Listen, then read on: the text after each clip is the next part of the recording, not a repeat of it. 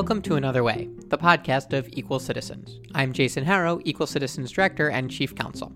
Today we've got a really special episode of the podcast for you. It's a live conversation between Equal Citizens founder Larry Lessig and Vox Media founder Ezra Klein about Ezra's new book, Why We're Polarized. Spoiler alert, part of the reason we're so polarized is that our democratic system could use a reform or two. Hear more details in their conversation. Before we start it, just a few links. You can support this podcast on Patreon at patreon.com/equalcitizens, and you can find our whole archive online at equalcitizens.us/anotherway. The event, meanwhile, was held in Back Bay in Boston and hosted by the Harvard Bookstore. The audio you're about to hear is courtesy of the wonderful folks at the Forum Network of WGBH Boston.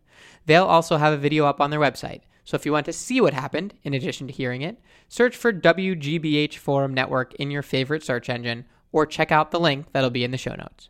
And now, enjoy Ezra Klein in conversation with Larry Lessig. Welcome, everyone. Ooh, thank you so much for joining us tonight. My name is Lauren Artilles. On behalf of Harvard Bookstore, I'm so pleased to welcome you to this evening's event with Ezra Klein, presenting his new book, Why We're Polarized, in conversation with Lawrence Lessig. For any of you not familiar, Harvard Bookstore is Harvard Square's landmark independent bookstore just across the river a few tea stops away. Come visit. This evening's program is one of the highlights of a season absolutely packed with Harvard Bookstore events. Visit us online at harvard.com/events and sign up for our weekly email newsletter to learn more. The conversation this evening will conclude with some times for the question you've submitted. All copies of our featured title have been personally pre-signed by the author. If you haven't yet picked up your signed copy, you can do so after the talk in the lobby on your way out this evening. And I just want to take a moment to say thank you for buying books at Harvard Bookstore. Your purchases support this author series and ensure the future of a local independent bookstore, so thank you. And finally, a quick reminder to silence your cell phones for the talk. And now, I am so pleased to introduce tonight's speakers. Ezra Klein is the editor-at-large and co-founder of Vox, the award-winning explanatory news organization. He is also the host of the podcast The Ezra Klein Show, co-host of the Weeds podcast, and an executive producer on Vox's Netflix show Explained. Previously, he was a columnist and editor at The Washington Post, a policy analyst at MSNBC, and a contributor to Bloomberg. Tonight, Ezra is joined on stage by Lawrence Lessig, the Roy L. Furman Professor of Law and Leadership at Harvard Law School, host of the podcast Another Way, and co-founder of the Creative Commons. They'll be discussing Ezra Klein's new book, Why We're Polarized, which argues that America's political system isn't broken, but that the truth is scarier. It's working exactly as designed. Chris Hayes calls it absolutely crucial for understanding this perilous moment, and Rebecca Traister writes, Why We're Polarized makes the compelling case that the centuries-long battle to perfect our union means we were built to be split. Klein's provocative question is whether America's democratic systems and institutions can bear up under the weight of our divides. We are so pleased to host this event here in Boston tonight. Please join me in welcoming Ezra Klein and Lawrence Lessig. There are a lot of you. Thank you all for coming out. So this is an extraordinary event, not just because the whole of Boston is here, but I'm not very good with jokes, so I'm just going to skip to the punchline right away, so we can just set up the sense of what this conversation has to be about. You might have seen Fareed Zakaria refer to this as perhaps the politics book of the year. That's, I think, understating it. This is an extraordinary piece of work, and it will anchor the debate, not just for the year, but for as far as we can see. And it's not just because the substance tackles and addresses these questions in a way that's incredibly illuminating and teaches us an enormous amount that at least I hadn't seen, but also because you're liberated from being an academic. You don't have to do it in just one discipline. What's so beautiful about this book is the way you weave together the work and insights of so many different people and disciplines to bring us to a place which I think genuinely many people in some sense had a sense of, but we were not yet there. And this gets us there. And I think we should start by just saying, Ezra, thank you for that contribution. Yes, that's the way we thank. The 20 I slipped Larry backstage is, as you can see, money very well spent. Okay, 20 would just not cut it, Ezra. But thank you for the very kind words. So what I hope to do in this conversation is, through the questions that I want to play here, give you a deeper sense of what's in this extraordinary book. Ezra very generously and with some humility said, look, we don't really have to talk so much about the book. We can talk about whatever you find is interesting, but the thing I find interesting right now is the book. So I want to start and move there, and then move into what I think we need to complement this with, or what more there is to think once we accept this as a foundation. But to give people a clear sense of this, I think the one quote right from the very beginning of your book, where you describe what this is about, you say, a core argument of this book is that everyone engaged in American politics is engaged in identity politics. And this is something that is new and, in some sense, pathological in your understanding of how politics has evolved. But give us a sense of the sense of identity politics that you mean, because it's richer than our ordinary sense in which we talk about it. Yeah, so thank you for very much for all the kind words. It's strange to have a book move from abstraction in your head that you're living with, and by the end, you're genuinely wondering in your fourth copy edit, do these words make sense in any order? And then it comes out and people find some value in it, so I'm grateful for that. Identity is at the center of this book. Identity as a dimension of politics, because it is a dimension of human behavior and human cognition, that needs to be seen as almost coexistent with policy, with party, with ideology, with these things that we normally understand political behavior and political conflict as revolving around. I'm a policy guy from way back. I mean, you and I know each other from that work, and the thing that was always so striking to me about covering policy was always positive sum. I would be at the beginning of a healthcare fight or a climate fight or a financial reform fight, and people would be able to imagine a way, whatever it was, that you could come up with a compromise where everybody would prefer to the status quo. And then by the end, there was no compromise to be had. Everything was red-blue. Identity politics is a term that I think we badly need, and we've managed to have and define in a way that has blinded us to what it should mean, which is to say, identity politics is a way we discredit and marginalize the political claims of weaker groups by suggesting that their political claims come from a sense of identity, a particularistic experience that they have had. So African Americans rallying as part of Black Lives Matter against police brutality, that's called identity politics. Donald Trump running for office to build a wall across the southern border. Well, that's just politics. Rural gun owners, billionaire CEOs who want a tax cut, just politics. Identity politics is perversely somewhat most visible when the identities get weaker, not strongest. We have less identity politics in a way now than we did before because there's not singular majoritarian identities that are so strong and so dominant that they can dominate all of politics and dominate the agenda and become, in that way, invisible. But recognizing that we all have identities, that the identities we have interact with our politics, and then being able to see the way they've changed over time. And that, I think, is what you're getting at, which is, that was all a little bit of psychological setup to say, what has changed in politics over the past 50 or 60 years is that identities that used to cross-cut each other have begun to stack on top of each other. So it used to be that we had Democrats and Republicans, as we have now, but we had liberal Republicans. We had deeply conservative Democrats. When Strom Thurmond was one of the most conservative members of the U.S. Senate, he was a Democrat. He became a Republican later in his career. We had a lot less sorting on race, on religion, on geography. It didn't used to tell you much if somebody lived in a city or not. It didn't used to tell you much if they were Hispanic or not, if they were Catholic or not. And now it does. As they've all stacked on top of each other, our political identities have become what Liliana Mason calls mega identities. And when that happens, when the other side is simultaneously different from us ideologically, but also across all these other demographic factors, they become very threatening.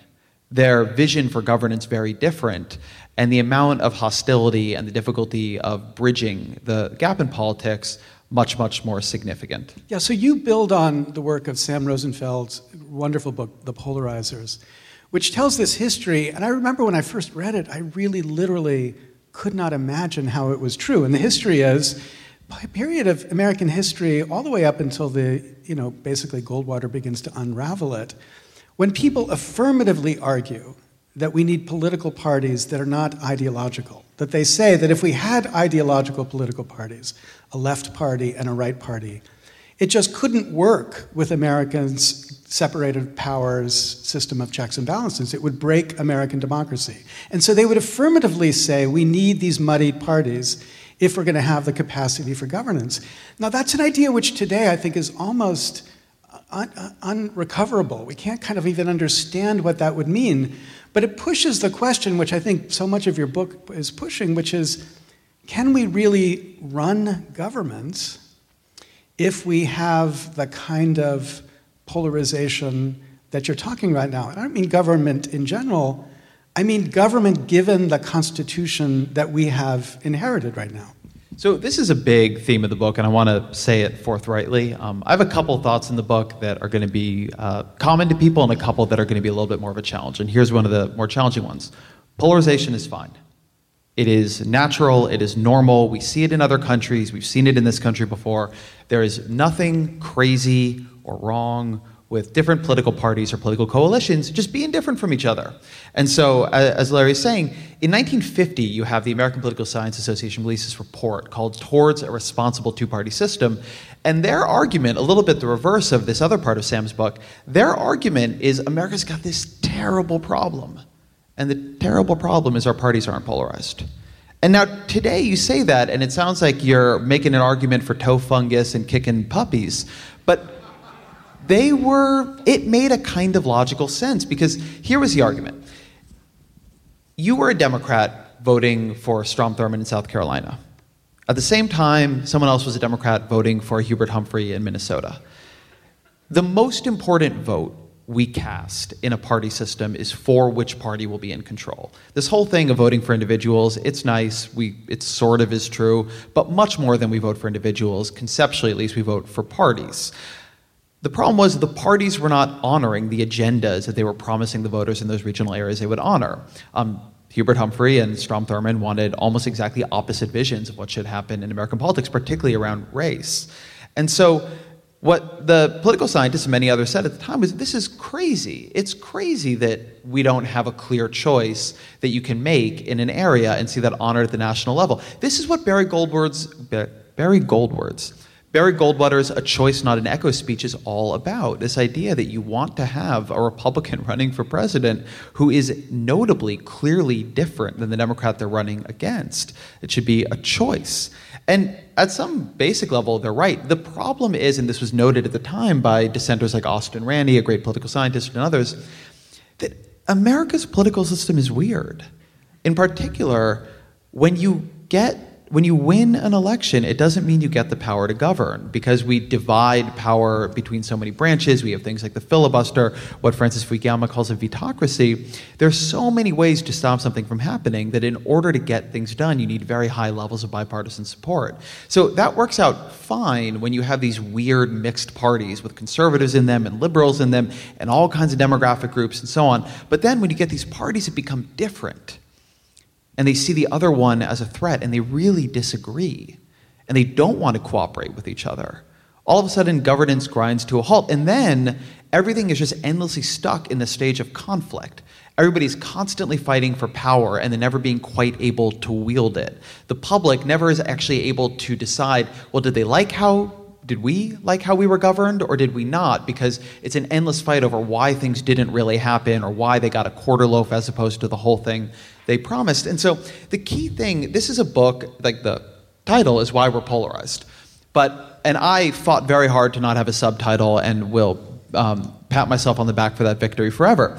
But the answer, like in a weird way, the title is misleading, because it's not just a book. It is a book about the interaction between polarization and America's political institutions, including, by the way, the media, not just straightforwardly political institutions, because it's in that interaction that the problem is. You can be polarized and have a functional political system, Other countries do it all the time. It's our particular political system that is creating a lot of problems right now. So this is the one question. I mean, there's actually 17 questions I have, but this is the one that I want to push strongest on. At the end of the book, you do surprise by saying, for example, I don't consider polarization to be a problem. You recount the extraordinary struggle that Obama had to get his Supreme Court nominee even to have a hearing. And at the end of that, you say, it may sound ridiculous, but both McConnell and Obama represented legitimate electoral majorities, and there was no obvious way to resolve their differences. So I want to say it is ridiculous to say that, right? Because if we live in a political system that has a constitution that can't survive with that kind of polarization, then we should be able to say, look, given the system we have, you can't behave like this. If you behave like this, we can't have governance. And so we could choose to change the system. We could become a parliamentary system where you can have like a militant minority and it doesn't really matter. But if we have a system of checks and balances, then to allow this level of partisan reality to manifest itself without strong critique is basically to give up the capacity to govern. I guess what I would say is that having spent a number of years strongly critiquing Mitch McConnell, I've come to believe it's an ineffective road to social change. Okay, what about defeating him at the elections? No, that's fair. The reason I make this argument in the book, and I think liberals will read this part with some heartburn, that it is hard to put your finger on what exactly, from Mitch McConnell's perspective, did Mitch McConnell do wrong on the Merrick Garland affair. It is not hard from my perspective to say what he did wrong. I think he did something terrible. But he didn't invent a new constitutional power. He had the votes. And by the way, it wasn't just him. If his Republican colleagues had not wanted him to do it, it wouldn't have worked. It was only because he had their lockstep support that could actually happen. And so one of the things, it is certainly the case, as you suggest, that I have come to the view that the forces that are pushing us towards polarization are so myriad, and they're so much part of ecosystems and institutions and technology changes and 100 other things that it feels to me like we're on this polarization flywheel. And so, yes, my view is that if you want to come up with a path forward, it's changing the system to work amidst polarization, not telling people to not be polarized, because they're just going to be polarized. On some level, we all have, like deep in our hearts, an extremely good answer to how polarization should end, which is more people should agree with me. And this is important, and the people who agree with me should wield more power. And if you look at my book, and I think this is a critique I've gotten from people on the right, and on some level they're correct, I argue for democratization. I think it is, as my people say, a shanda, that we have the White House is occupied by the guy who won fewer votes. The Senate is run by the party that won fewer votes. The Supreme Court, because of those two things, is occupied by the party, or dominated by the party that won fewer votes in the relevant elections. Only the House actually represents a popular vote majority. That is a bad incentive structure for a system, but the problem is it is an incentive structure that at least one of the parties really prefers. And so I think the way forward might be democratization, but it is if that were a way, what's the right way to say this? The polarization problem I am trying to solve through that is the blockage to getting that done, at least until the demographics or something else changes very fundamentally in the system. And so more than I really have a way forward, what I just have is a description of why people are doing what they're doing. And in McConnell's case, the only thing I will say, I don't even want to say in his defense, but the only thing I will say about what was happening there that I think is worth reflecting on more is Supreme Court nominations had for a long time operated under a strange set of norms, not rules. And that was, although this was a very ideologically important vote, you would not treat it the way you would treat a normal vote on a bill. You thought about qualifications. You didn't think about ideology. The question was this person a capable juror? A great juror, a brilliant legal mind. Antonin Scalia was confirmed unanimously by the U.S. Senate, so that's many, many Democrats voting for him. But part of the reason that had happened was that in this depolarized mid-20th century period, Supreme Court nominees actually voted very unpredictably. Some very liberal nominees were nominated by Republicans. Think of a David Souter or an Earl Warren. Very conservative nominees were, in fact, at times nominated by Democrats, like a Byron White. And so what had happened was that the parties looked at this and said, this was a terrible mistake. We have made a terrible mistake. They got much better at vetting, and their people stopped surprising them once on the court. And once they became clearly ideological warriors on the court, all of a sudden, the idea that you could treat this as a non-ideological vote fell away, because it was an ideological vote. It's probably the most important ideological vote most members of the Senate will ever cast, certainly than they were going to cast in 2014 or 2015 or 2016. And so once you've done that, then it becomes very hard to say to people, set that aside for now. The problem is, as you point out, if they don't set it aside, well, at some point the system is just going to break down because we're going to stop being able to appoint Supreme Court justices, which is oftentimes the conclusion of my book on things is, this seems very bad. And it seems bad. Yeah, but I do want to insist that there's a space between the kind of cynical answer that elicited laugh and the point I'm trying to make, right? So the cynical answer is, everybody in response to polarization says, it's solved if you just agree with me. But I'm not saying that. Right? We should be able to come to a place where I don't have to agree with your nominee to the Supreme Court to say we ought to have a set of norms about how we think about this that elevates it above politics. I mean, one might think the same thing might happen in the context of impeachment, but that's even more ridiculous to even discuss right now. But so let's stay with the Supreme Court.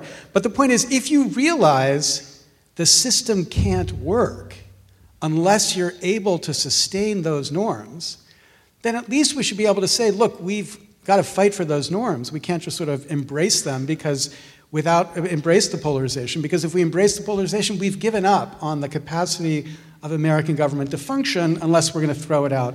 But so let me push it back at you, because I do think you're right, and I'm being a little glib in playing to the crowd because it's a populist era, and I'm... but... in some big way, you're obviously right. But let me push it back at you. So if I'm Mitch McConnell sitting here and I've emerged from my shell, and I say, that's correct, but the way it should have worked is it because my party had just won an overwhelming victory in the midterm elections, which is true. At that moment, he really was leading what was a majority, and a popular vote majority as well. And particularly because it was a swing vote, that Obama shouldn't have nominated even a compromise Democratic nominee. That if he wanted our votes, it should have been a nominee who upheld the status quo. Why was it on me, Mitch McConnell, and my Republican colleagues to be the ones to come over to the other side? Because, yes, Merrick Garland was a compromise nominee compared to other Democrats and liberal jurors who could have been nominated, but he was nevertheless going to be a reliable vote for Roe. He was going to be a vote to the left, and compared to Scalia, it was going to be a big shift. So that, I think, I don't think you're in some big way wrong, but to be less glib about the people's answer to polarization, as folks should agree with me, I think that the McConnell response to this, which I'd be curious to hear your answer to, is, sure, that's very fine, but I won the last election, so come over to my side and make the compromise with me. Yeah, so he won the last senatorial election. The president took that into account because, from my perspective, Merrick Garland was not a small compromise. He was a huge compromise. I mean, he's a great jurist, but from the standpoint of matching liberal to conservative, given the extraordinary shift that you've seen on the court, many people said that Obama compromised too much by appointing somebody like Garland. So Obama moved to try to meet McConnell, and McConnell wouldn't acknowledge that, even by giving hearings. But of course, all of this ignores the fact that last year, when McConnell was asked what happens if somebody, if a justice dies before February 2020, will you respect the same rule that you applied against Obama? He said, no, hell no, we'll get a nominee 3. So the point is, he is embracing a purely partisan principle for doing his job, not just here, but obviously throughout the context of the work that he's doing. And we ought to have a way for Republicans and Democrats both to say, look, hey, You want to have a parliamentary system where that's the way we play? We need a new constitution. This constitution can't survive with that. Listen, what you were saying about McConnell in terms of his moral approach to politics is 100% right. And that moment when he was asked that, and so he gets asked this, and there's a CNN reporter in the room, and he smiles, and he takes a sip of his drink, and he says, "Oh, sure, we'd fill the seat if it came up in 2020. Oh, sure, we'd fill the seat." The thing about Mitch McConnell, one of the reasons he is useful as somebody to cover is that there's a tremendous amount of bullshit in politics. And there's certainly some amount of bullshit with him. I mean, he pretended that the reason he wasn't voting for Merrick Garland was that there was a principled objection to filling a seat in an election year. But one of the things that is helpful about him is most of the time he dispenses with that, and he's pretty clear that he is simply following the power incentives of the system. And I always think about him saying, our number one priority is making Barack Obama a one-term president. And that was considered a great gaffe of his. But it's also how a lot of Republicans honestly thought, and it's how a lot of members of Congress could rationally imagine. I mean, the differences between the parties are big enough now that it's not crazy that your priority would be getting somebody who you believe would be better for the country and to govern. I have somehow managed to paint myself into the corner of spending this evening defending and semi-praising Mitch McConnell. But the reason I do it is that I have become, and maybe this is just having covered politics in Washington for a little bit too long, I have become very pessimistic that we are going to, one, restrain people through shame. One of the very, very deep trends I see, and Donald Trump is an apotheosis of it, but others are learning from him, is the recognition among politicians that a sense of shame is simply a liability. And we can talk about that, but one of the lessons of the past couple of years, in my view, is that more of the system relied on activating individual elected officials or candidates' sense of shame than we realized. The constraints were not external, they were not real, except for to the extent people did not want to be criticized and understood as a cynical, untruthful, bigoted, etc. actor. So that's one. But the other is that I also don't think, to my great despair, that people vote on this. I mean, what I will say in the McConnell example there is McConnell took a gamble. It was, for him too, an election year. There was a presidential election happening. And it was entirely possible that in doing something that polled quite badly, a majority of Americans believed Merrick Garland should at the very least have a hearing, that McConnell could have hurt his own side. But he made a bet. And with the help of America's weird political geography, that bet paid off for him. You can actually make a quite good argument that that bet is why Donald Trump won, that it was the lure of that open seat that held conservatives who might otherwise have stayed home or not like Trump to come out. And so I don't want to take I think a very reasonable criticism that has been made of me before, and I think it's largely true, is that I let people a little too off the hook in making a systemic analysis for what are truly, nevertheless, individual moral decisions. So I agree with what you're saying on that level, but in my more systemic analysis, I don't think it's going to work. Okay, so that's what I want to make sure we cover, because what's so striking, the book is not just about the politics. It also complements that with both an understanding of the challenge that we have psychologically, especially in the context of a media environment that has fragmented us and profits from polarizing us. And let's start with the psychological point, because this is something especially, which is not well understood, which is especially striking here. And one of the things that you argue, and is well supported in the literature, is that psychologically, given we've framed these debates in tribal terms and we live in our own tribal existences, we all become incredibly good at silencing opposition in our own head. We can't even hear opposition anymore, and we become very good at rationalizing everything to our own position, and especially smart people do.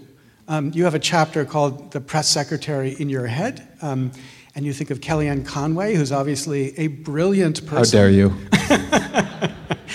Who's obviously a brilliant person, but she's a brilliant person because she's so good at taking every crazy fact and retelling it in a way that affirms her side. And your argument, your story, is that this is just a fact about us as humans, that this is what we do.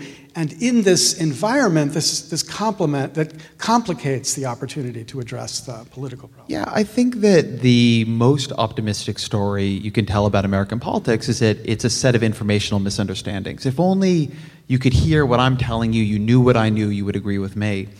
And I will say that for me and the work I do, this research is core-shaking. It is, I say in the book, it's like staring into the abyss. And to further the Nietzsche quote, and the abyss stares back.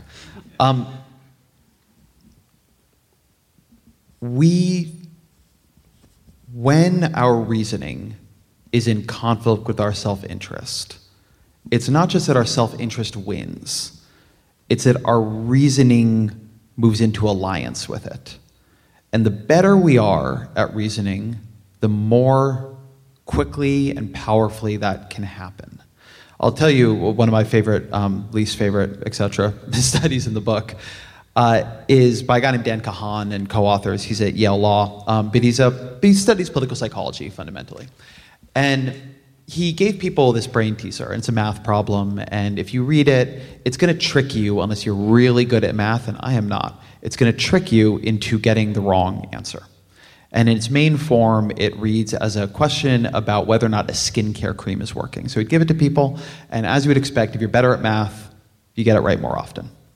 Then he gave people another variant. Same brain teaser, same problem, same trick, except now it was about gun control and whether a gun control policy worked. And all of a sudden, whether you are good or bad at math stops predicting how well you do on the brain teaser. What matters is whether or not you agree with the way the gun control thing comes out. And what's craziest about this is the difference is biggest for the people who are best at math. The people who are really good at math, when they see it and they agree with it, they absolutely get it right. And the people who are really good at math, when they see it and they don't agree with it, they get it wrong. And this has been demonstrated over and over and over again. This is an easy study, but it's just one I love. When we read things that we disagree with, it takes us longer to read them. And the reason is because we are going through formulating counterarguments. I'll give a third. They paid people on Twitter. It turns out you can actually get paid for wasting your time on Twitter. They paid people on Twitter to basically insert into their feeds a certain amount of the other side. Right? So if you're a liberal, 1 out of 10 or something tweets you saw was now from a conservative and vice versa. And what it did was it made conservatives more conservative. And if you were liberal, it wasn't statistically significant, but if it did anything, it made you more liberal. And so the lesson here is that when our group needs us to believe something, being really good at making arguments and finding information, there's also a lot of evidence that just getting more information makes you better at motivated reasoning, will make you better at getting to the answer your group needs you to get to. And if you don't believe me, I invite you to watch the Senate's impeachment proceedings. A hard thing about this research and about these arguments, and I want to note it, is that, and this is why I say it's like staring into the abyss, is that obviously it implicates me too. It implicates all of you, who I'm sure think you're very smart, and we're here at the Harvard Bookstore event, and we're in Cambridge, and we're in Boston. Wherever. We're in Boston, I'm told. It's important information. And of course, we don't believe we're doing this. And to some degree, hopefully, a lot of the time we're not. The thing I will just say, to not be unbelievably gloomy about this, is that I think that the place this takes you is not completely into a nihilism of we can never know if we're just messing with our own heads. I think the place it takes you is into a greater appreciation of the need for institutions and the disciplining effect of institutions that have other incentives than maybe some of our main political ones or whatever it might be. I've started to think, and we can talk more about this if you want, or this can just be blind alley I led us into and we walked back out of. But I've started to think about human reason almost like you think of self-interest under capitalism. It's a very powerful force, and you can harness it for good or ill ends. And so the question with capitalism is not does it work, but have you regulated markets such that it works in the public's favor or against the public's interest? And I think that's largely true for reason too, that you need it to be harnessed in the right ways. You need institutions that have incentives to get things right. And I think that one reason you see some imbalance in this, including in this particular impeachment proceeding, is that things like the mainstream media are disciplining Democrats in ways that Republicans have walled themselves off from. But nevertheless, if you look at the individual level and you wipe out this institutional analysis, liberals tend to do this stuff almost exactly as much as conservatives. And so this hitch in the way we think and the way we gather information and the way we process it, it seems very deeply woven into the human animal. Yeah, so let's talk about another of these institutions. You quote this wonderful line from Will Ferrell in Anchorman 2, in which he says... He's a great political scientist, as you all know. Yes. What if instead of telling people the things they need to know, we tell them what they want to know? And then you continue, which is like the creation story of cable news. So we live with a political institution, cable news, and news more generally. You don't talk a lot about the internet, but let's add that into the mix, which almost has it built into their business interest, their business model, to make us as crazy and partisan and tribal as we can. When Fox News, when Roger Ailes went to started Fox News, and he said, we're not going to have a news station that tries to appeal to everybody. We're going to have a news station that appeals to our base, and we're going to rally our base. People were astonished. Even at Fox News, they couldn't believe that's what they would do. But now that is the business model of every one of these cable networks. And so if we have the business model of turning us into tribes, plus the psychology of being vulnerable to being turned into tribes, I guess, is there anything separate? Do we really have to read your book to learn that, in fact, we are polarized and tribal?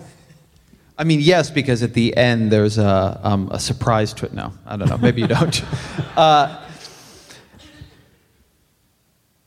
The media analysis in the book, because I'm somebody in the media, and by the way, some of that same analysis can apply to Vox. The media chapter of the book is something that I think about and struggle with a lot.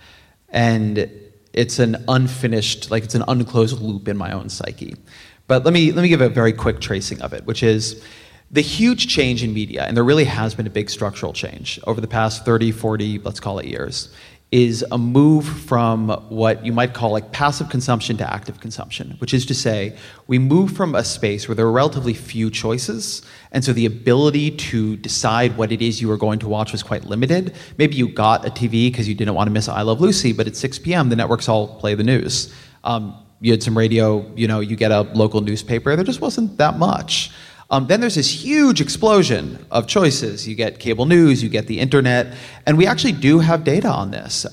What's amazing about it is that with this huge explosion of information, we don't become more politically informed on average. What happens is we segregate by interest. So people who want to know about politics, they all of a sudden can know much more. People who don't want to know about politics, they can know much less. The explosion of political information is more than matched by the explosion of non-political cable channels, right? There is MSNBC and Fox News, but there's also HGTV and MTV and the Hallmark Channel and whatever it is you might actually like to watch. And so what we see then is the media moves into this new business model where instead of working off of monopolies of some sort or another, a local newspaper monopoly, a monopoly granted by getting part of public airwaves, you're moving into a competitive realm where you're competing for people's attention when they have a lot of other choices. And so you're competing for an audience that is interested and is distracted. And the reason they're interested is because they've chosen a side, and the reason they're distracted is there's too much stuff. And the way you get them is you turn up the volume. And not only that, but it gets worse then when you layer in social media, because the way your work increasingly gets distributed is by people choosing to share the things they have the strongest reaction to. And I thought about this a lot. So when we launched Vox, this has calmed down now, but when we launched Vox, it was right at sort of the apex of Facebook traffic. And Facebook had opened this spigot into the news. And all of a sudden, Facebook had gone from being nothing a couple years ago to 40% of the traffic for major news brands. And how did you get it? You had these Curiosity Gap headlines and partisan headlines and so on.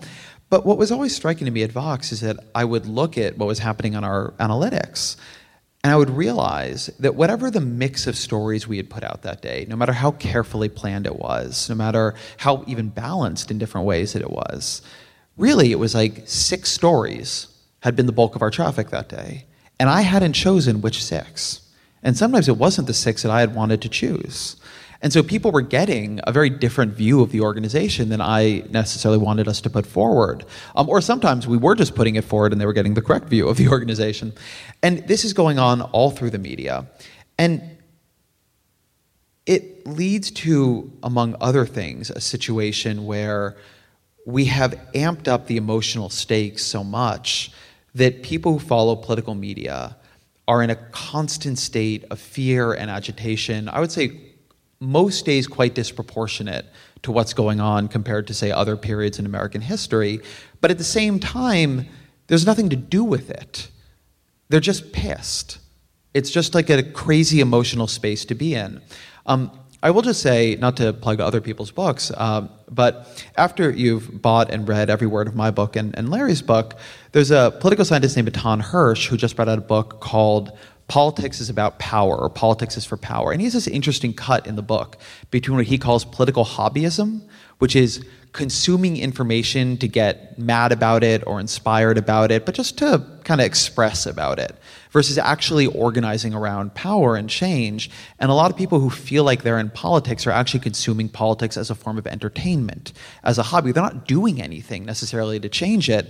They're just kind of addicted to the ups and the downs of it. And something I talk about in the book, and I say this as a political journalist, it's worth being cognizant of whether or not that is happening to you.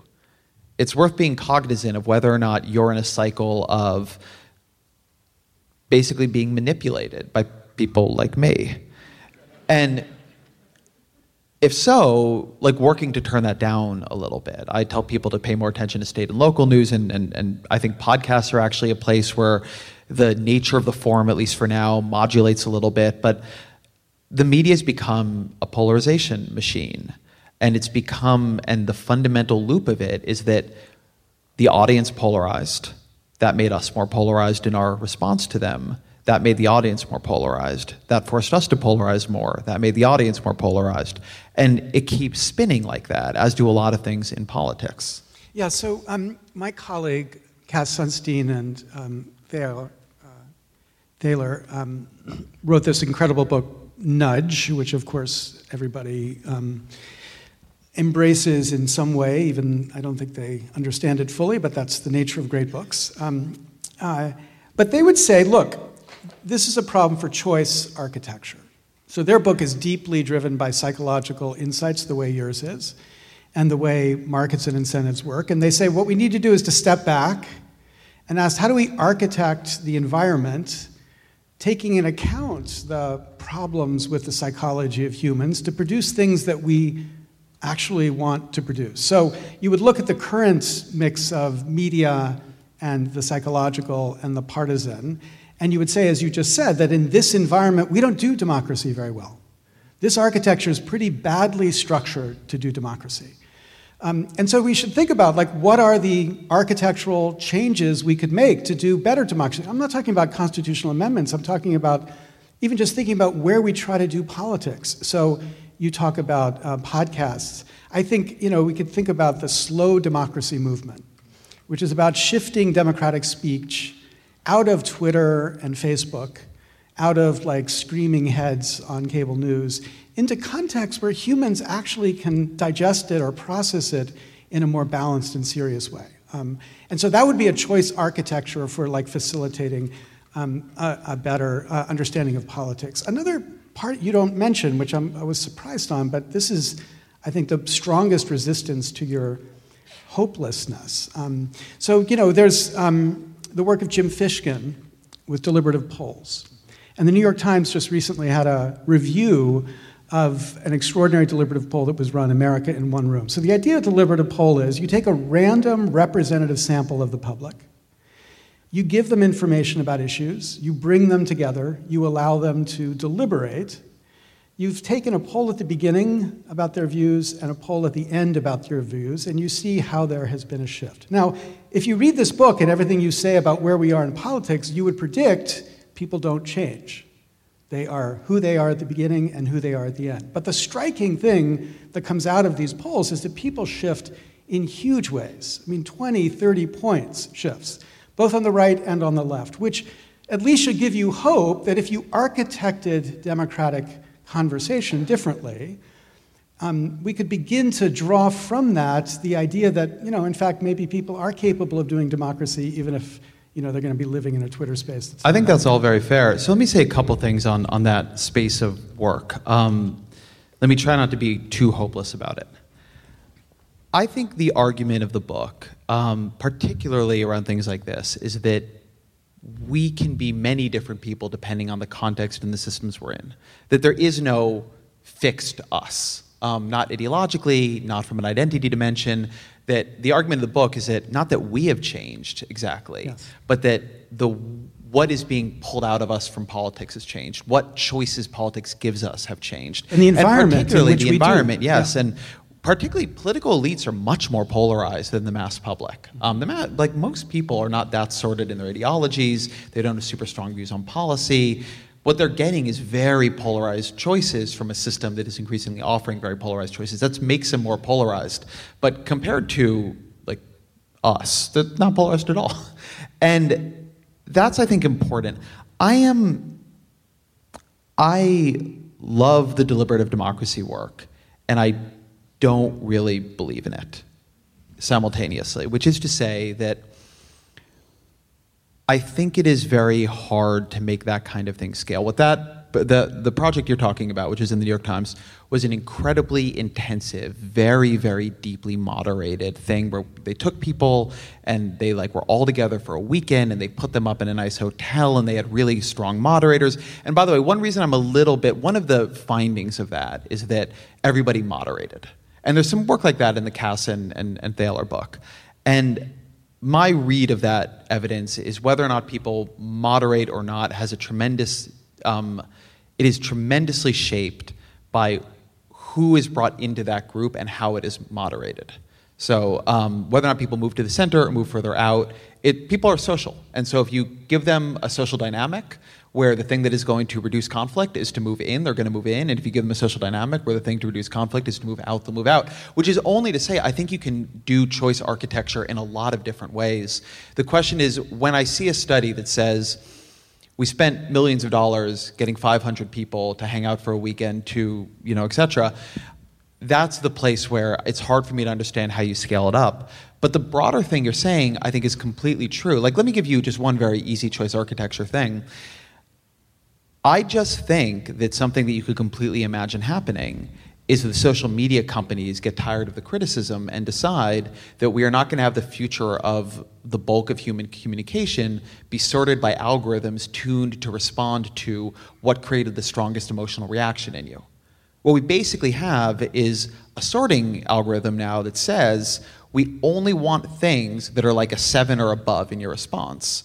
But most of us don't want to be at a 7 or above all of the time. We want a lot of stuff that, it's a huge bias against quiet voices. I think of this oftentimes as the Amy Klobuchar problem. Amy Klobuchar is, of every Democrat running for president, the one who overperforms the most in elections. If you wanted just, in terms of their record, who is the most electable candidate, it is Amy Klobuchar. Not only does she wildly overperform, but she overperforms in a state that is very much like Wisconsin. So in some way, you'd say, Amy Klobuchar, great. Issue is, part of why Amy Klobuchar does well in Minnesota, which is a famously quite nice state, is that she's not a shouter. She's not a super loud voice. She seems like a very reasonable person. And maybe at another time in our politics, when parties ran conventions and that's how they nominated people, maybe at that time, Amy Klobuchar would be the nominee. But the problem right now is that she doesn't do that well on social media. She's not the main person you think of after the debate. And so she's more trouble standing out. And so I think you can do a lot of choice architecture. Deliberative democracy stuff always strikes me as harder because just how you scale it up is tough. I did a podcast with Jane Mansfield on this, and I just think it's hard. I mean, there are brilliant people thinking about it, and this might just be my failure of imagination, but you could absolutely structure choices, structure social media platforms, and even structure the way political parties work to be different. I'll just say one more thing on this because I gestured towards it. I think it is underappreciated how different our elections are today than they were prior to 1972. When parties controlled who got nominated through conventions, a Donald Trump was a literal impossibility. I mean, as How Democracies Die, which is a great book, argues, we've always had people like Donald Trump, Henry Ford, Huey Long, Father Coughlin. They just couldn't get through a party convention. That's a choice architecture. Like, the question of whether or not the way the choice is going to be made is party regulars who have met these people and have worked with them and are looking at them in terms of, is this a kind of person that I want to work with in the future, versus who is able to turn out the most people on a cold day in Iowa. You can argue which one is better, but they're just very different choice architectures, and we've moved way in one direction without, I think, any even real grappling with the cost of it. So I agree very much on a lot of our choice architectures are currently all pointing in the same direction, which is towards something that we often frame as democracy. Mark Zuckerberg defends Facebook in terms of free speech, or primaries get defended in terms of like democratic representation. But these are very unrepresentative forms of public participation that pull out a weird kind of person and then take the weirdest of them and make them super loud. And that's not exactly how you would imagine running a railroad. Yeah, and so we could imagine them changing the way they profit off of social media, but I think the likelihood of them leaving $1 billion on the table to do that is tiny. So you want to talk about worryingly like me. Yeah, right. Well, at least about this. So let me then. I want to end with one place before we turn to the questions from the audience. So here's the place I was really hurt in the book. So you talk in your last chapter, which of course we always have to have a last chapter about how we're going to make the world a better place. You have a bunch of reform proposals. You are really excited about democracy reforms. You have a couple like geeky ones that you and I can geek out about, which are fun. Ranked choice voting and multi-member districts. That's wonderful, and we can talk about the Electoral College. What's striking is there's no reform described about how we could change the money in politics. And in fact, you argue yourself into a stalemate on that position. Because you say the thing that we know about small dollar donations is that it attracts even more polarizing donors than the large donations do. And so it's either large donations corrupting the system or small donations polarizing the system. But here's what's striking about that. We're in an election where all but one of the Democratic candidates has made a commitment to make fundamental reform of our democracy the first thing they do if they are elected president. And the reforms they're talking about are deep and fundamental, from gerrymandering reform to the Voting Rights Act to public funding of congressional elections. And there's two kinds of public funding that's being described. One is the matching fund, which I think is completely susceptible to the criticism you're talking about. But the other one, which Yang first talked about, but now Bernie Sanders has endorsed it, is vouchers, which is like the Seattle program, where you basically give every voter a voucher. And then candidates raise their money from everybody from getting these vouchers. Now, what's underanalyzed here and what you're talking about in your kind of very quick, let's just ignore money in politics move here, is whether if everyone had vouchers and I was needing to raise money from everyone, I would really be raising polarizing money, right? Because most people, as you said 5 minutes ago, are not these polarizing people. Most people are in the middle. So if we changed the way we were funding elections by giving people money that they were giving to candidates, money that wasn't polarizing, and congressmen were liberated from bending over backwards, spending 30 to 70% of their time talking to the tiniest fraction of the 1% who fund their campaigns right now, wouldn't that give you some reason to hope that there would be more, and some reason, that's a tiny little bar to get over here, some reason to hope that there would be more chance that something better could happen. I'm going to tell a quick story here, because Larry and I have been arguing about money in politics for years. I was at a conference with him once, and we were having this debate discussion.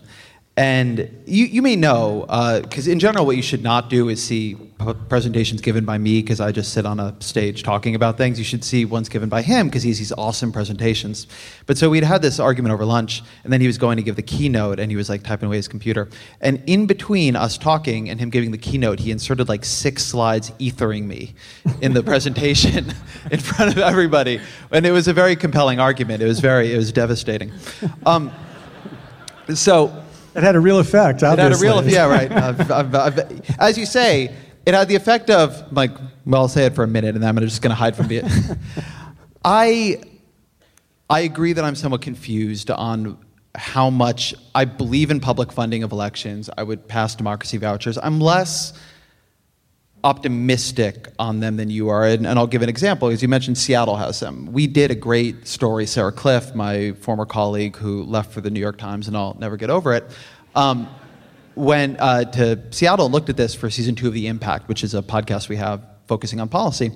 And I think it was something like less than 3% of the people in Seattle had used a democracy voucher, which is only to say, again, it's pulling from an unrepresentative group in an unrepresentative way, which is not necessarily bad. I would do it. I would absolutely do it. Was it more representative and more participating than it was before vouchers? What it mostly was it didn't make a huge difference. Now, I actually don't want to say I think that's how it would work nationally, because I think there is so much more information in a national space that I think it would be different. So let's say that, local turnout is small in the best of circumstances. Let's say that nationally it's 30%, right, which is great, and that's actually a lot of money.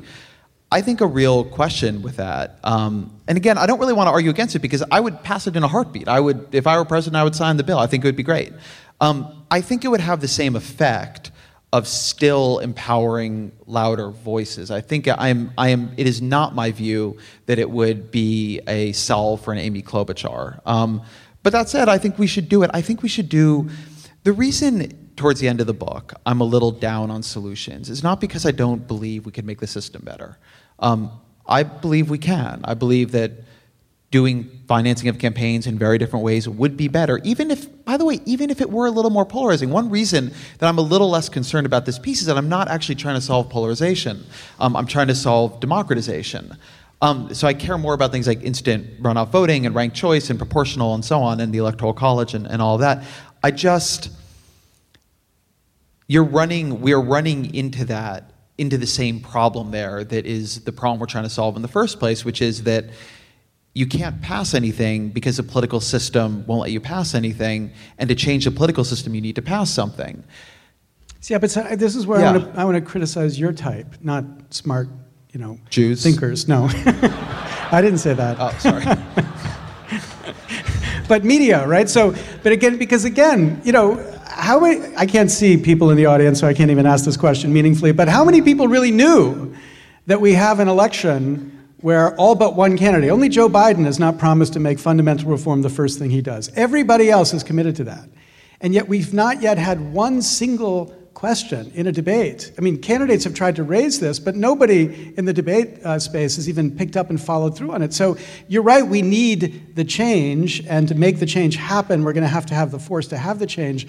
But when you have an election, literally the first in American history, where this number of candidates are committing to actually fixing our democracy, and you can't even get it above the din of the media, is it the candidates or the media? Oh, well, I will say, on this, I demand respect for my purity and my commitment to the cause, which is to say, I genuinely don't believe there's anyone in the media or any outlet in the media that spends as much time on political reform as Vox. That some of the reason those candidates have made those commitments is because they made them on my show. Yeah. And I don't mean that defensively. I more mean, and when I did our case for Elizabeth Warren, it's heavily about her political reform proposals.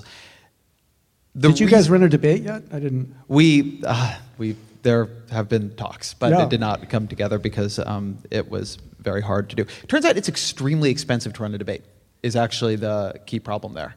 So it's millions and millions of dollars because you need security detail. So anyway, it's a whole issue. That said, we've talked to a lot of these candidates, and in every single one, talked to them about filibuster reform, political corruption, all these things. And we just write about like endlessly. So I am actually, I will be honest, is actually a place where I'm a little bit more optimistic.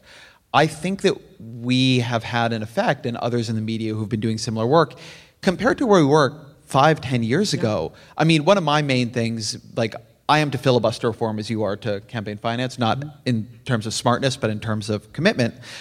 It's my central thing. It's a thing that I think is closest at hand. You really could do it.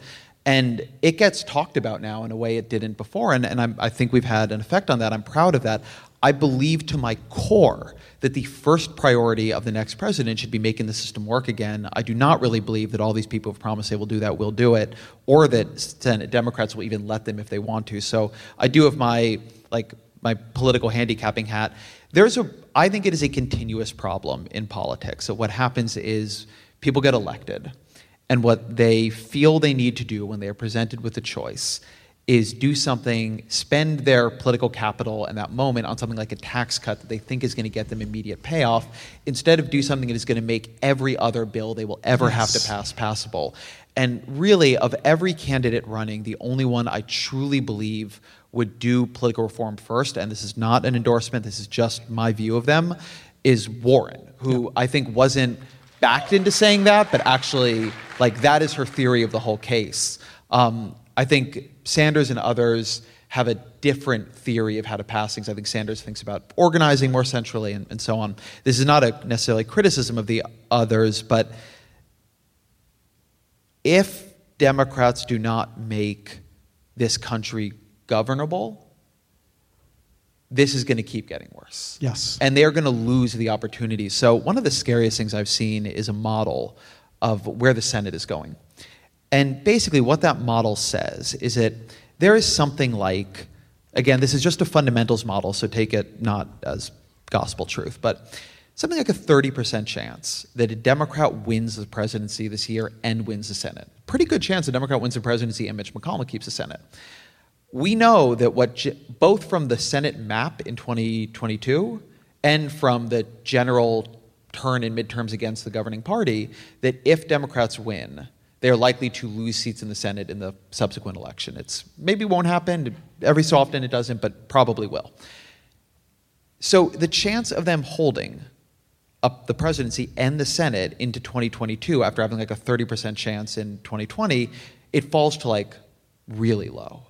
And if they lose, like, it's gone. And so they really, and then if you add on the potential, if they don't win the presidency, of, you know, other Supreme Court seats coming up from Ginsburg, or like, things get really bad from a democracy perspective. So for what it's worth, in every way I can as a political analyst, and the reason I front load democratization as like the only, clearly I think if you read the book, the only set of solutions I'm actually passionate about, is that I think the absolute first priority right now is making America governable through popular majorities expressing themselves into power. And like, if you don't do that, what's going to happen is that the Republicans are going to use disenfranchisement as a way to keep power going forward. And we are at a very dangerous crossroads in a way that, in my view, for whatever lip services there is, most elected Democrats do not appreciate it at all. And a lot of elected Republicans understand it better than I wish they did. Yeah. Okay, that's an incredibly important moment of agreement. If we don't get democracy reform, nothing else is going to happen. Perfect. So, Allison from Boston. I'm a liberal who, well, that's Allison from Boston, right? So, who lives and works in a very liberal bubble. What are some ways to build engagement with unlike-minded people and different ideas into my day, ideally offline? I think ideally offline is a key term there, and like, thank you for adding that.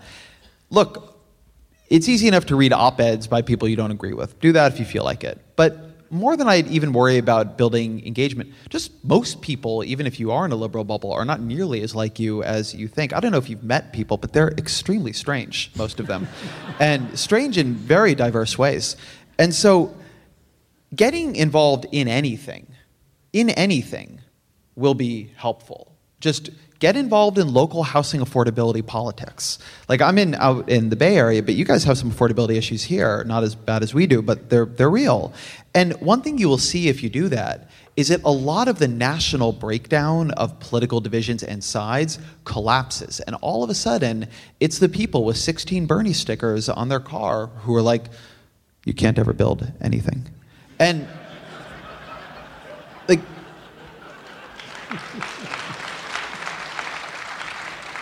and it'll really change your view of politics. I mean, we were talking backstage about the problems of Californian governance, but I think living in California and really watching the way the governance functions there will make you more jaded on progressivism, because there's a lot of progressivism that is extremely happy to declare that we should make big symbolic changes towards justice and equity until the moment you say that we are going to build more dense housing near transit, which you happen to also be near, and all of a sudden everybody's like, well, parking is going to be terrible. Like, it's a real problem.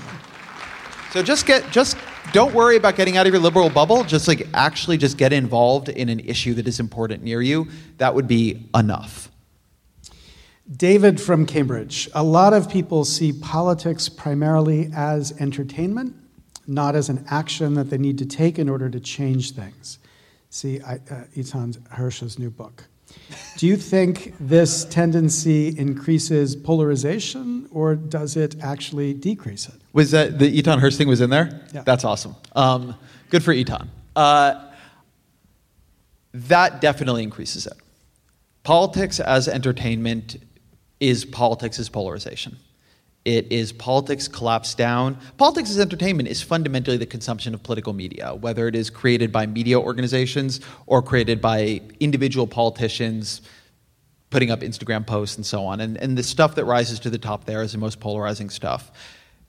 Politics as practice, as the activation of power, as a construction of coalitions, as even just being out in your community, understanding what it is people need, it's complicating. In many ways, I think the opposite of polarization is complication. What polarization does is it collapses things down, often through choice architecture, to 2 points. And the more the points become clearly different from each other, the more polarized we are. I mean, that's all polarization is, right? It's clustering around poles.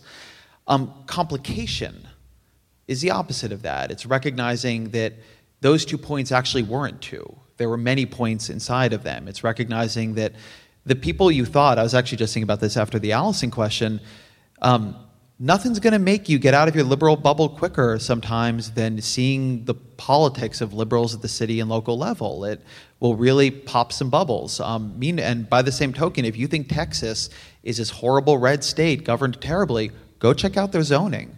There's a reason people are leaving California for Texas. It's because you're able as a middle-class person to buy a home in cities. And so there are all kinds of things going on that in local politics, it will complicate things for you, it will make you better at politics, and also it's a nourishing activity that will make you feel better about the world. The worst thing about politics as entertainment is that it's shitty entertainment. It's entertainment that makes you feel bad. It's like the middle of every... I like romantic comedies, but I only like the beginnings. Before, it's like when everybody's just hanging out and making jokes before we get into the awkward middle point and everybody's in conflict. And I always just hate that third act. And politics is like you're endlessly trapped in... Politics as entertainment is endlessly being trapped in the third act of a drama or of a conflictual movie. Politics as actually working with people, you have an effect on things. And one of the things about politics as entertainment is that it's disempowering because you're angry, but nothing happens. You're angry, but you can't do anything about it.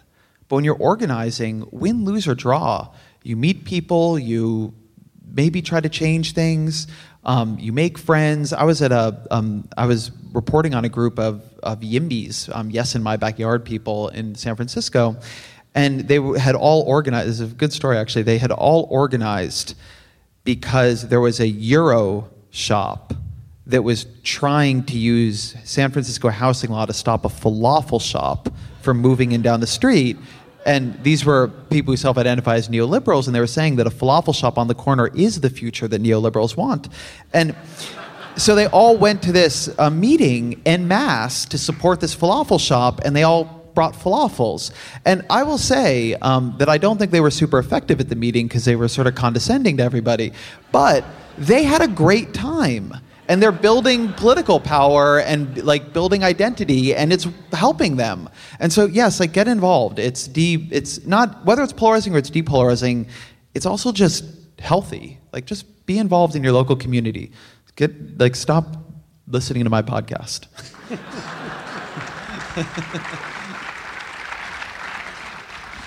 Okay, so I'm getting yelled at because I was given an instruction. We were going to talk for 90 minutes, and now somebody's flashing their watch in the back, which I think that's the universal signal for you're not supposed to talk 90 minutes. Is that what that typically means? I don't know. I don't even know what time it is. Yeah, so... I can give faster answers to questions, too. Okay, can you change time? That's the real question. I can ignore it. As long as we don't get tackled, I'd like to do at least one more here. Nobody's yelling at me. We can do one more. It takes time to get the police. Good. Okay. So this is Noah from Boston. What was the current era of polarization inevitable? Are there key events or trends you think could have gone differently to land us in a more stable position as a democracy? I can't do quick answers to that question. Okay. Next question. No. I think that some higher level of polarization was inevitable. Now, not literally this era. I mean, just honestly, imagine a couple votes go differently in Wisconsin, Pennsylvania, and Michigan, and we're going to be probably almost exactly as polarized, but I think it would feel different to a lot of people. It'd feel like less of a crisis if Donald Trump weren't raising the emotional level of alarm. But what basically happens to set off the era of polarization is a Civil Rights Act, which ruptures the alliance between the Dixiecrats and the Democrats and begins the period of ideological and then demographic sorting. Embedded in that is a really important thing. I said earlier, the opposite of polarization is complication, but let me say slightly differently that at the political system level, the alternative to polarization is often suppression. The reason we were not polarized for a long time is we were suppressing racial conflict through this Democrat-Dixiecrat alliance, and it was unbelievably unjust. So we have a nostalgic retelling of our past that we should drop. A lot of it was quite bad. But that said, I think it was inevitable that we would go towards the polarization of the parties. I don't think it's inevitable that it worked out exactly as it did. For, among other things, I think it's entirely possible the Republican Party could have become the party of civil rights. The Civil Rights Act passed with a higher proportion of Republican votes in Congress than Democratic votes, and the Republican Party traditionally had been the party of civil rights, going back, of course, to its founder, Abraham Lincoln. And so things could be different.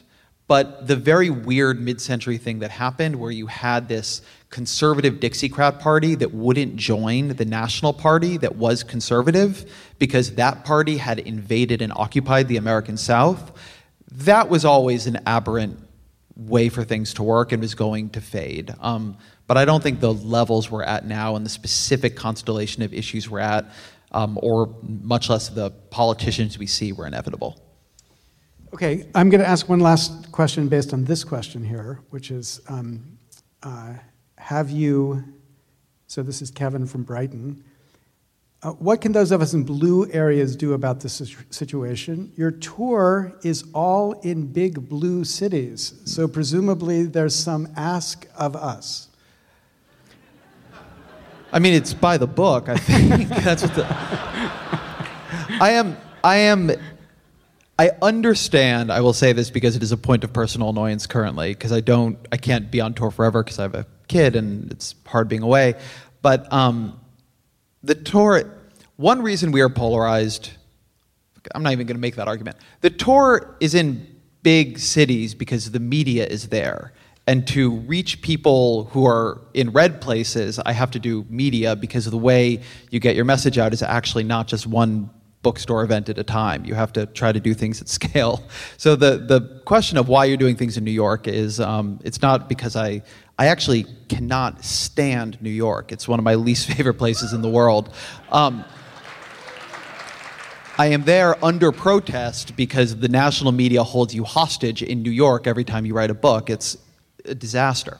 That said, the question of getting down on polarization in blue cities or red cities, and we are doing more tour in other places, is that my ask of people is not to end polarization. My ask of people is probably two things. One, as I say in the book, at the individual level, reattach yourself to your state and local politics. Do not think so much about national politics. And by the way, that's embedded in this, even thinking about cities as red and blue. These places are red and blue at the national level, but at the state and local level, they just have their own concerns and needs and distinctions. So don't think quite so much. If you're in a very blue city, you're probably voting for Democrats. I would tell you, to the extent you have influence over that, prioritize democracy reform. But instead of thinking about how you can change the national scene, think about how you can change the local scene. The thing that would do more than any other imaginable political change I can come up with is if people's state and local identities once again became more dominant. Those are very powerful cross-cutting identities in politics. The way politics worked for a very long time, one of the ways you kept polarization down was, sure, you were a Republican from Oklahoma, but you were a Republican from Oklahoma. And your constituents needed a bridge. And this bill wasn't everything you wanted, but they could get a bridge. And we did that. We did it through earmarks, which then House Republicans got rid of in, I think, 2010. We did it in all kinds of different ways. Our whole system was built to balance places against each other. James Madison said in Federalist 46 that it is, I forget the exact quote, but he said, the primary attachments will be to state governments, not to national ones. So one of the things that's happened is that as politics overwhelmingly nationalized, it just becomes red and blue. Instead of, as you might imagine it would be at, say, the Senate level, 50 different states with different concerns. It is a remarkable thing that you can look at the Affordable Care Act, and the way the vote breaks down isn't that states that have high uninsured populations or that are poorer are voting for it because they're going to get subsidized, but that blue senators are voting for it and red senators are not. So that way in which our politics is overwhelmingly built around partisan political identities, I mean, that is the story of my book. But if it's going to change, it's going to be because there are some other identities that really have a rooting pull on us that changes it. And in political terms, the ones that have had the most power historically are state and local identities. So don't think about what you can do to change national polarization so much. Think about what you can do to change politics in your local community. Go do that, spend less time online, you will feel better, and if everybody did that, politics would be better.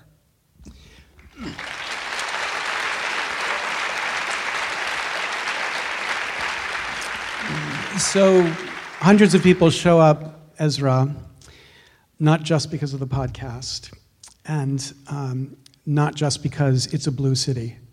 They show up because, like most Americans, they are deeply, deeply troubled about where we are in this democracy. I think on behalf of all of us, I want to thank you for this extraordinary contribution to solving that problem. I will confess to being more optimistic than this book makes it sound that you are, but I know because you have a child, you will fight with us in that reform. Please join me in thanking Ezra. Thank you.